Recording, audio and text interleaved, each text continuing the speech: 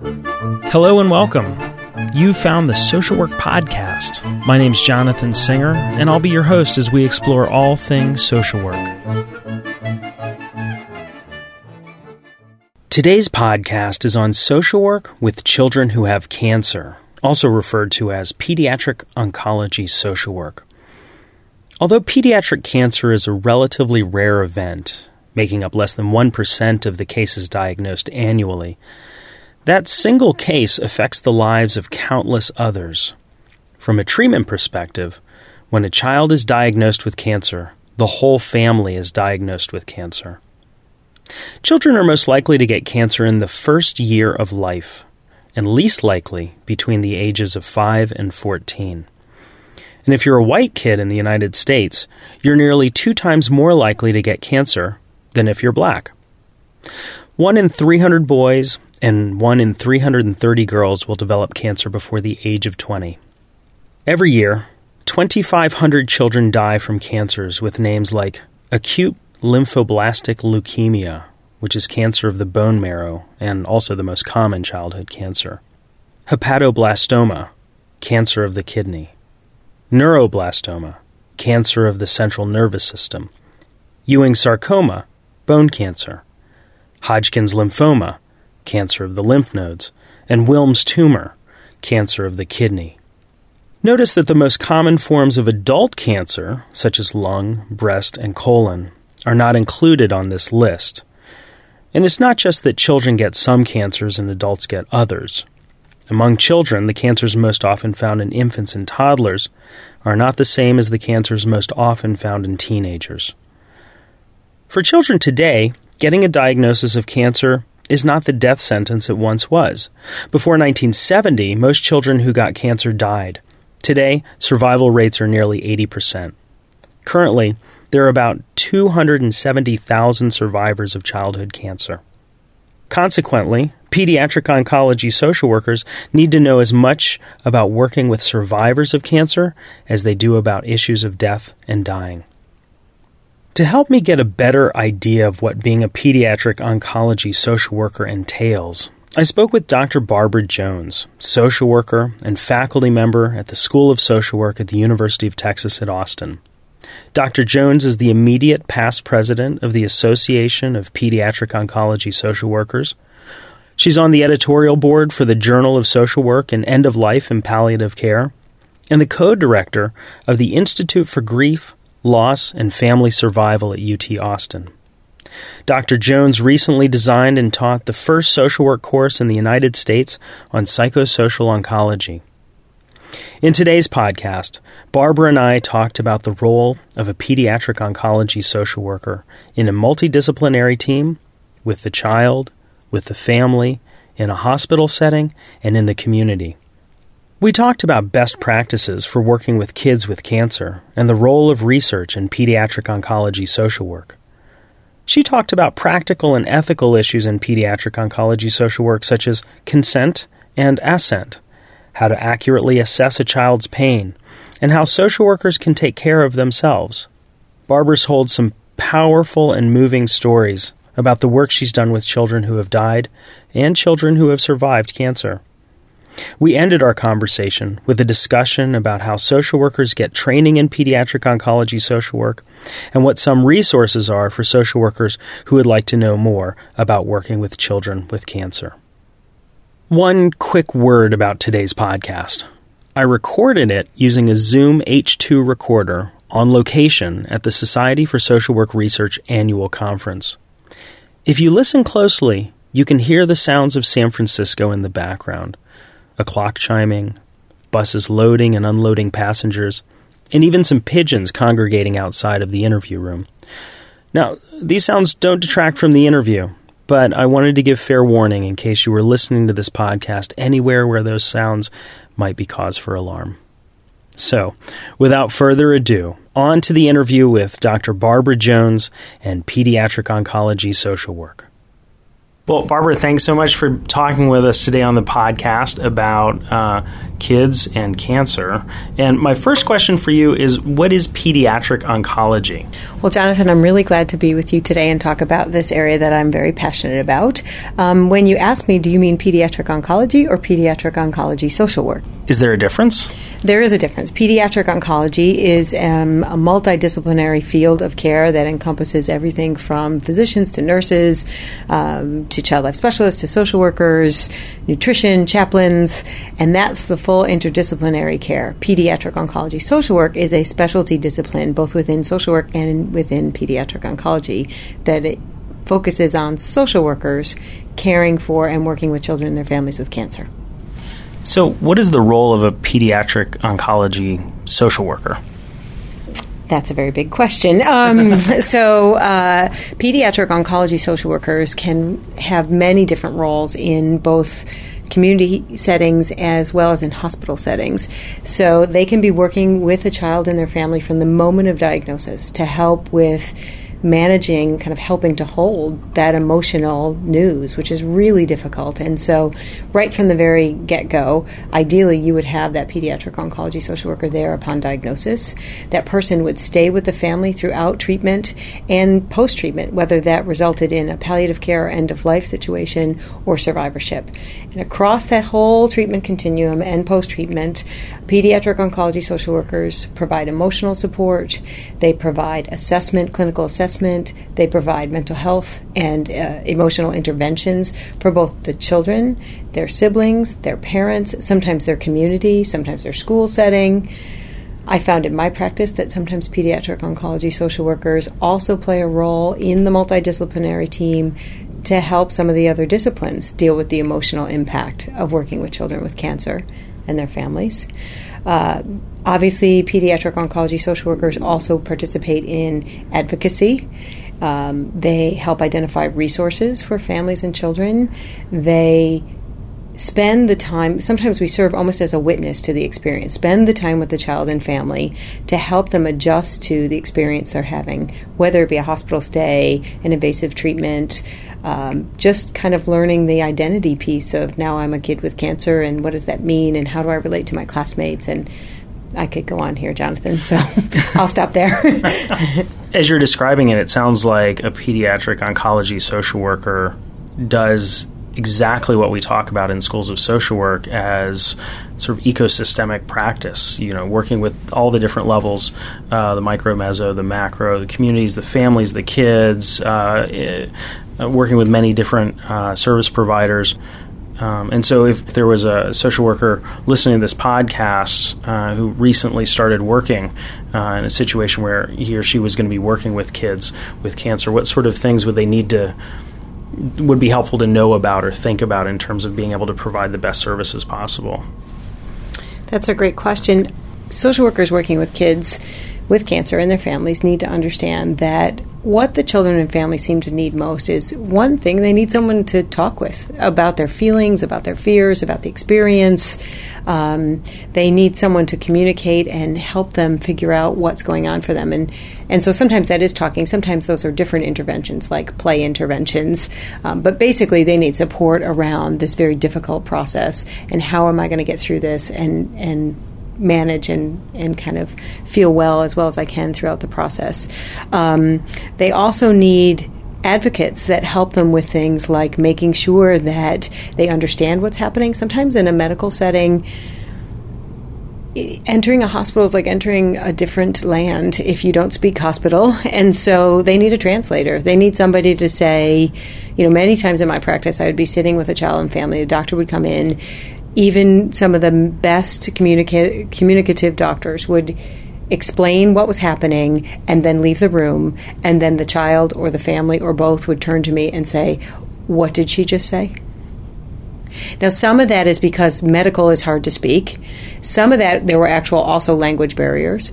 Sometimes that's also just about the emotional trauma of hearing your child has cancer. you don't take it all in at once. Once you hear that, you don't hear a lot of the other words. And so you need someone there to help you say, this is what happened. And also sometimes we'd sit right with them and write down, what questions do you have when the doctor comes back? What part is still confusing to you? And I'd pull the doctor or the nurse back in and say, let's go over this part again because this is confusing. So a translator, they need an advocate to help them get services. Sometimes it's the traditional financial support services that we think about applying for financial support. There are many pediatric oncology social workers that actually that whole aspect of support happens in another part of the hospital because it's pretty technical, and that frees up the social workers to provide the emotional support. But even having access to the people who are going to help you fill out those forms. But getting support, getting resources also means things like having the opportunity for a Make-A-Wish, having the opportunity to have your family with you. One of the most dramatic occurrences that I can think of that I think many of my pediatric oncology social work colleagues probably have similar stories is a young boy who was facing the end of his life, and he was well maintained in the hospital. What I mean by that is his pain was under control, his family was supporting him, but he really, really wanted to see his uncle who lived in Puerto Rico one last time. And the kid was able to articulate that, and the family did not have the resources to get the uncle here from Puerto Rico. So what are we going to do? So we work with all these amazing organizations that provide, there are many organizations that actually will provide free flights for kids to get treatment. Not as many for families, but we spent one very long day on the phone with everyone I could think of until I was able to get an organization to agree to fly that uncle for free from Puerto Rico to upstate New York so this boy could see his uncle. And sure enough, after we got the uncle there, the boy died. And he needed to have his uncle there. So sometimes getting resources is beyond what we might think about in another setting. So coordinating resources, obviously a huge part of it. Also being a translator. And it sounds like a lot of what you've talked about is work in a hospital. Mm-hmm. But you mentioned in the beginning that you don't have to work in a hospital to be a pediatric oncology social worker. What are some of the other settings that pediatric oncology social workers work in? There are a lot of not-for-profits in the community that might provide support and services to kids with cancer. Make-A-Wish is one that I think about. Cancer Care is another one. So lots of places. Super Sibs, which is a wonderful organization that provides resources to the siblings of children with cancer, who are often overlooked and forgotten just because the family needs to. Those of us that all understand ecosystems understand that the family rallies to support the critically ill child, and there's plenty of research that tells us that siblings sometimes have long-term effects from that. So Super Sibs is one that comes to mind. So there's lots of different organizations, and in fact, I have the fortune of meeting a lot of them at the Association of Pediatric Oncology Social Workers, which is a very specialized social work membership organization for pediatric oncology social workers that meets annually, and where we have people who are practicing in clinics and hospitals and in the community come together and talk about what are best practices to support these kids as they go through this process. So since you just mentioned best practices, what are some of the best practices, and are there evidence-based approaches for working with kids with cancer and their families? That's another great question, and that's, I hope, where my career is taking me right now. I practiced clinically as a pediatric oncology social worker and really got into social work research to begin to answer that question. How do we best serve children with cancer and their families, and what is the evidence? And I'll tell you, like a lot of our fields, we don't have rigorous randomized controlled trials that tell us do this, not that. Also, you have to factor in that each child is unique, each family is unique, each moment is unique. So sometimes when I'm asking a child or a family, how are you doing? I don't even ask that question anymore. I'll ask them, how are you doing today? Or how are you doing since lunchtime? Or how are you doing since the doctor came in? So my intervention is going to be changed based on how they're doing, and how they're doing changes all day long. So that's one thing that I'll say. But I did have an opportunity to do some research myself that asked social workers about what they thought were the best practices, particularly in end-of-life. And that was helpful and illuminated some of the things. And that's where I get some of these ideas about talking about feelings. Pain and symptom management is actually a role for social work that we sometimes don't think about. Supporting the child and the family and the community and those types of things. We do have some good Institute of Medicine reports that have come out recently that are very helpful for pediatric oncology social workers. One is called Cancer Care for the Whole Patient. That focuses a bit more on adult, but still has some great recommendations. Pretty recent publication, I think 2008. There's also an Institute of Medicine report called When Children Die that looks at the palliative care needs. So we have that kind of evidence. We have kind of the collective community evidence, bringing experts together for years to talk about what is best. And there's also Institute of Medicine reports on childhood cancer survivors. So we've got that to build on. But every single one of those reports says what is needed is more research. So I spend a lot of my time trying to have clinical social workers think about where do they fit into research and making sure that researchers are staying grounded in practice, as a lot of us do, but trying to do that translation between the practice of pediatric oncology social work and the research of pediatric oncology social work. So what are some of the things that pediatric oncology social workers who are in the field right now do to contribute to this knowledge base or this research? And I'm thinking specifically of social workers who might not necessarily be involved in an actual study. Like, what's the bridge? Okay. What's the connection? That's a good question. So, there's this whole continuum, and obviously there are those of us that are now playing the academic role, although I still really see myself as a clinical pediatric oncology social worker, and I hope I never quite lose that identity. But then across the continuum, there are folks that are in the hospital that might be part of a multidisciplinary research team, so they might serve in that way. The other thing that social workers do a lot of is helping patients and families understand informed consent. So most children that are treated for cancer are on clinical trials. This is a bit different than adult cancer. In fact, part of the reason that I mentioned to you earlier that we see the survival rates jumping so much in the past 40 years, the survival rates for childhood cancer have jumped to the point that a child diagnosed today has something like an 85% chance of survival. That's because close to 100% of these kids are on clinical trials. So we are improving the science of treating kids with cancer all the time. And social workers are in there. They're explaining informed consent. Sometimes they're getting informed consent. Sometimes they're helping if there are ethical issues around informed consent. So most of pediatric oncology happens in a context of research. And social workers are right in the middle of that like everything else. And then there are also social workers that are PIs on their own intervention studies, too. So you just mentioned that nearly all kids with cancer are involved in some sort of clinical trial, and that's one of the things that has contributed to this incredible increase in survival rates. And that's different than adults. And so one of the things I was wondering was, how is cancer in children different than cancer in adults? Do you mean medically or psychosocially or? I think probably in general, but more specifically for the role of the social worker. Okay. Thank you. Well, certainly when a child is diagnosed with cancer, the entire family is diagnosed with cancer. Now, we can say that's true for adults too, right? And any of us who've had cancer in our family know that when somebody's diagnosed, everybody is involved. But certainly in pediatrics, it's much different because the child is not even legally old enough to consent to their own treatment. So we have some major issues here about consent and assent.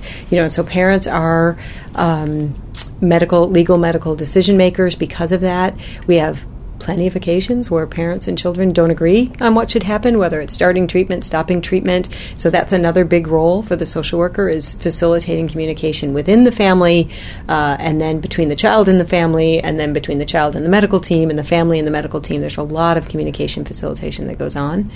And I'm just going to interrupt real quick. So when you say consent, you're talking about the person who's legally available to say yes we want this. And when you talk about assent, you're talking about what kids give because they actually don't make their own decisions in that sense. Exactly. Thank you for clarifying. Consent is the legal term, and assent is something that we should be getting in most cases. And most children's hospitals work very hard to get consent and assent for treatment, so that not only does the parent legally say, yes, my child can enroll in this study and my child can get this treatment, but the child has some buy-in too and understands in their developmentally appropriate way what's happening to me and understands what it means to receive medical treatment.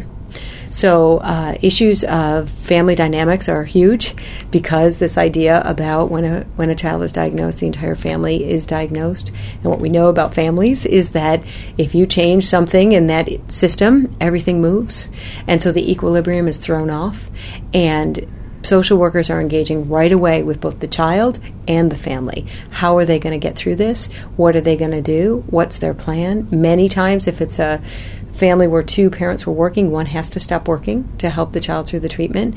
How are they going to negotiate that? What does that mean for them financially, emotionally, even in the parent's own identity, which is not something they're thinking about at that time, but long term that can become impactful. If there are economic struggles already, which many times there are, how do we support a family that might have already been at their absolute capacity for dealing with struggle and bring out the most resilience we can in them? And many times I've been surprised by how incredible families are in their ability to cope with this difficult diagnosis. So issues of consent and assent, issues of family dynamics, issues of developmental stage, that a child who's 4 is very different than a child who's 14. So in pediatrics, we're treating from children who are non-communicative to the adolescent who might be extremely communicative. And we have to figure out how to communicate across the spectrum, how to make sure information is age appropriate. A story that I have told before in my classes, and I will tell you now, is that kids are very, very literal. And so for many types of cancer treatment, one of the standard methods of moving forward is to have the child have a portacatheter inserted actually under the skin in the chest. It's a way to draw bloods, administer chemotherapy, and not have to stick the kid a million times, right? So it sounds kind of barbaric that we would insert something in the child's skin, but it actually ends up being less intrusive, less painful. It's a surgical procedure. We get consent and assent from the child and the family for this. But I have, it's a difficult thing to comprehend. We even have both our colleagues in social work and child life even have kind of these dummies that have examples of what it looks like. So you can explain this to a child. But you have to check in with kids and find out, do they understand what we're saying? So one time I was working with a team, and the team was a very strong communicative team doing a fine job, so we all thought, of communicating and talking about a portacath and inserting the portacath and da-da-da and explaining it. And the child was there, and the grown-ups all left the room, and the kid looked at me and said, "Are they going to put a cat in my chest?" Because all he heard was cat. So while that's an extreme example, that's how literal children are. That's how we really have to check in. So language issues, developmental issues are important. And then sometimes ethical issues. Ethical issues come up over this idea about who decides the treatment and what do we do if there's disagreement. And also ethical issues come up about, in pediatrics, those of us in the medical team, we care a lot about these kids. That can impact, physicians and how they proceed. They're still going to be following their protocols, but certainly their emotions come into play too. So there's lots of ethical issues that can come up. One other area that I just want to talk about here too is I'm not sure that we're always really good at assessing children's pain. So I am concerned that we do a good job and that social workers should have a role in finding out, what does pain mean? How is pain experienced? How does this child express pain? How will we know they're having pain? How do we make sure that we reduce that as much as we can? You talked about a number of different areas in which pediatric oncology social workers practice in the hospital, outside of the hospital, and a number of different things that they do. Is there specialty training that a social worker has to get or should get or usually doesn't get in order to be a pediatric oncology social worker? Most people do not get this training in their schools of social work unless they happen to be working with a professor who has a passion about it. So there's a few people who get it at the University of Texas at Austin, because I cannot help but weave it into the classes. And in fact, we have an oncology course in our social work program. But for most practicing pediatric oncology social workers, they get it on the job. And that's both a hard way to learn and sometimes a good way to learn. The best things I've ever learned about pediatric oncology social work, I will tell you, I have learned when I have been smart enough to be quiet and to listen to the kids and families. So there's some learning that has to happen there. However, there's plenty of ways that we can help support pediatric oncology social workers both before they get these jobs and after. A lot of people come to pediatric oncology social work after they've been doing something else. I did. I had a few other jobs before I came to this and found it as kind of my passion. So there's usually a good, strong skill set in social work. And then how do I translate that to this population? We in pediatric oncology social work talk about how there seems to be a divide, that somewhere in the first couple of years, and I don't know if this has been empirically tested, people figure out whether or not this fits. And so you get in, you try it, you see if you like it. If it isn't a fit, you move on pretty early. If you don't move on, there's some serious longevity in this field. There's people who really see this as a calling. One of the best ways to get specialized training is through the Association of Pediatric Oncology Social Work, where we have an annual conference and meeting. And that is where we talk about direct practice. How am I going to help people present both their empirically supported and their practice-supported interventions, applications? The learning there is tremendous. In fact, we have a whole new workers seminar that we do for folks that are new in the field to help them through that. So that is one way that we get that kind of training out there. Sometimes you can get specific training online. So NASW has some trainings online about oncology social work. It's not pediatric specific. Sometimes you can get specialized training in end-of-life care, which can be helpful to you, and you can get specialized training in pediatric end-of-life care. We do have a social work in hospice and palliative care network that meets annually as well. We're meeting this year that talks about specifically how do we do palliative work. There's also some tremendous training opportunities that come out of the Lance Armstrong Foundation, the American Cancer Society. So you have to seek it out, but there are ways to get some of that training. And then a lot of it is done by mentorship, really, by that clinical supervisor there in the hospital, by reading everything we can, by talking with people, and coming together with colleagues. So how might a social worker support a kid and family at the end of that kid's life? And conversely, how might a social worker support a kid and a family who's surviving? Well, as we talked about, each situation is going to be unique, but there are some ways that we can think about supporting children and families at the end of life. One of those is children and families often need a witness to the experience. So just being present and figuring out how to be there without being intrusive, figuring out how to offer interventions that may be nonverbal, that may, sometimes it's about struggling with your own futility because you feel like you want to do so much. You're probably pretty heart connected to the family, and you can't take it away. You can't fix it. You can't even take the pain away. We don't have a right to. So how am I going to sit there? And so getting comfortable witnessing and sitting with pain sounds kind of harsh, but really being in the presence of that and not shrinking is incredibly supportive. If you think about the times in your life when you've been really struggling with something, to have somebody who will just listen and says to you, I can't fix this, but I'm not going away. I'll be here. That's the intervention. So I think about that.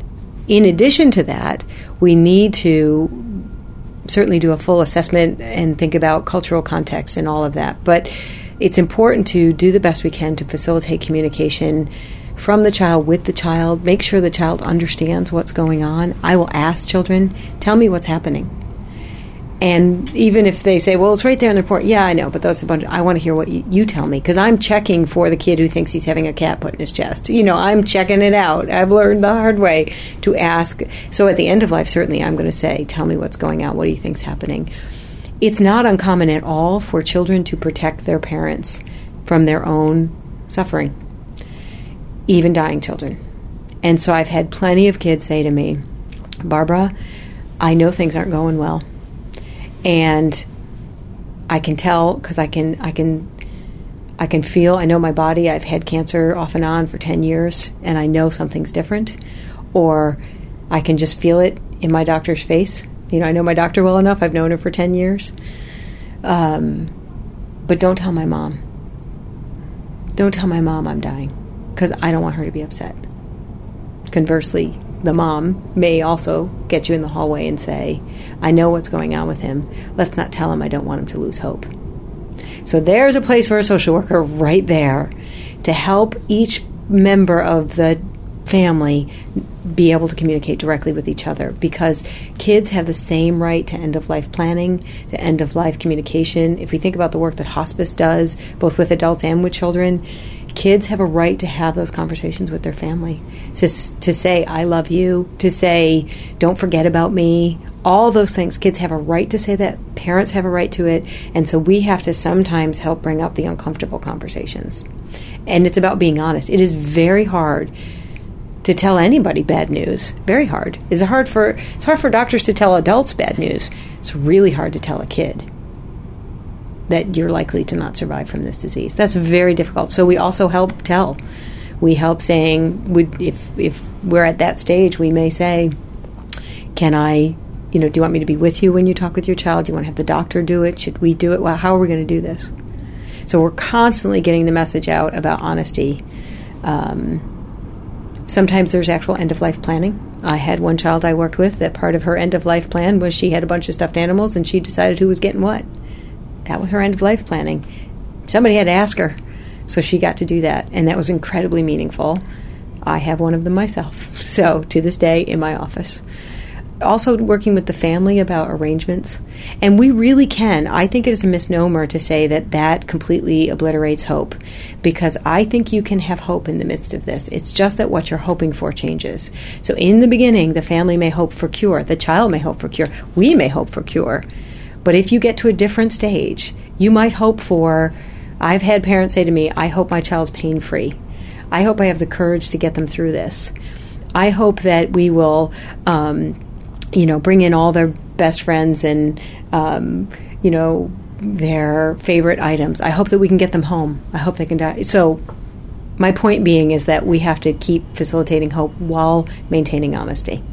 So it's a lot about being a witness, being an advocate, being a communicator, being willing to start some difficult conversations, being willing to intervene when you don't know what to do. That is a scary place, but to just say, I'm going to sit here.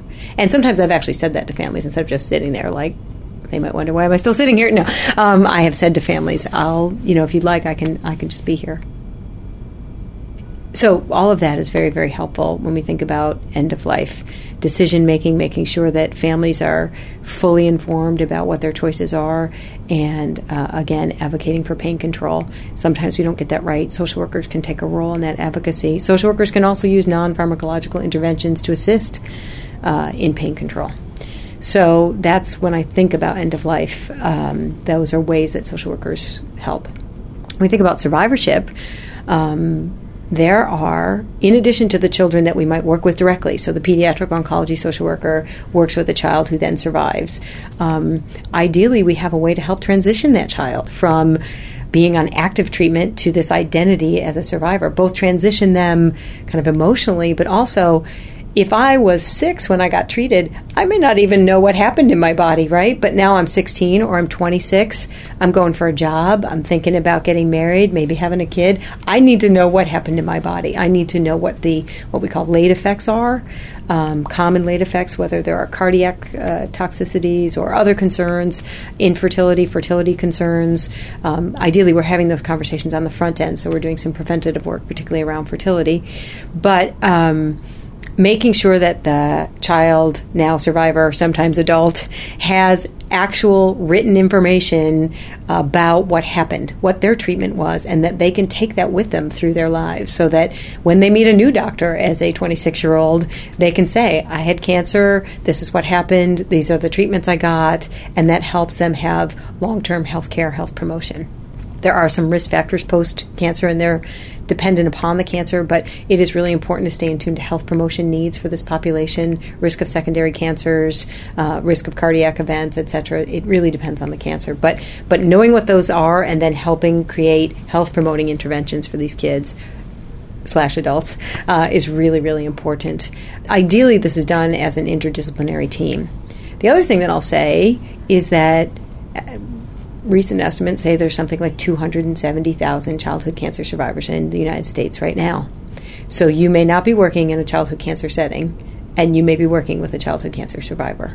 So being able to figure out, is that part of a person's narrative? The person I meet at 29 in a couples session, how do I find out if that's part of their narrative? Because that might be impacting their life now. It likely is impacting their life now or their identity. So keeping open to the fact that there may be people who have had this experience who might not disclose it upon first meeting. In fact, we've done some research around how and when people disclose, and so that's another issue. People don't always come out and say, hi, I'm a childhood cancer survivor.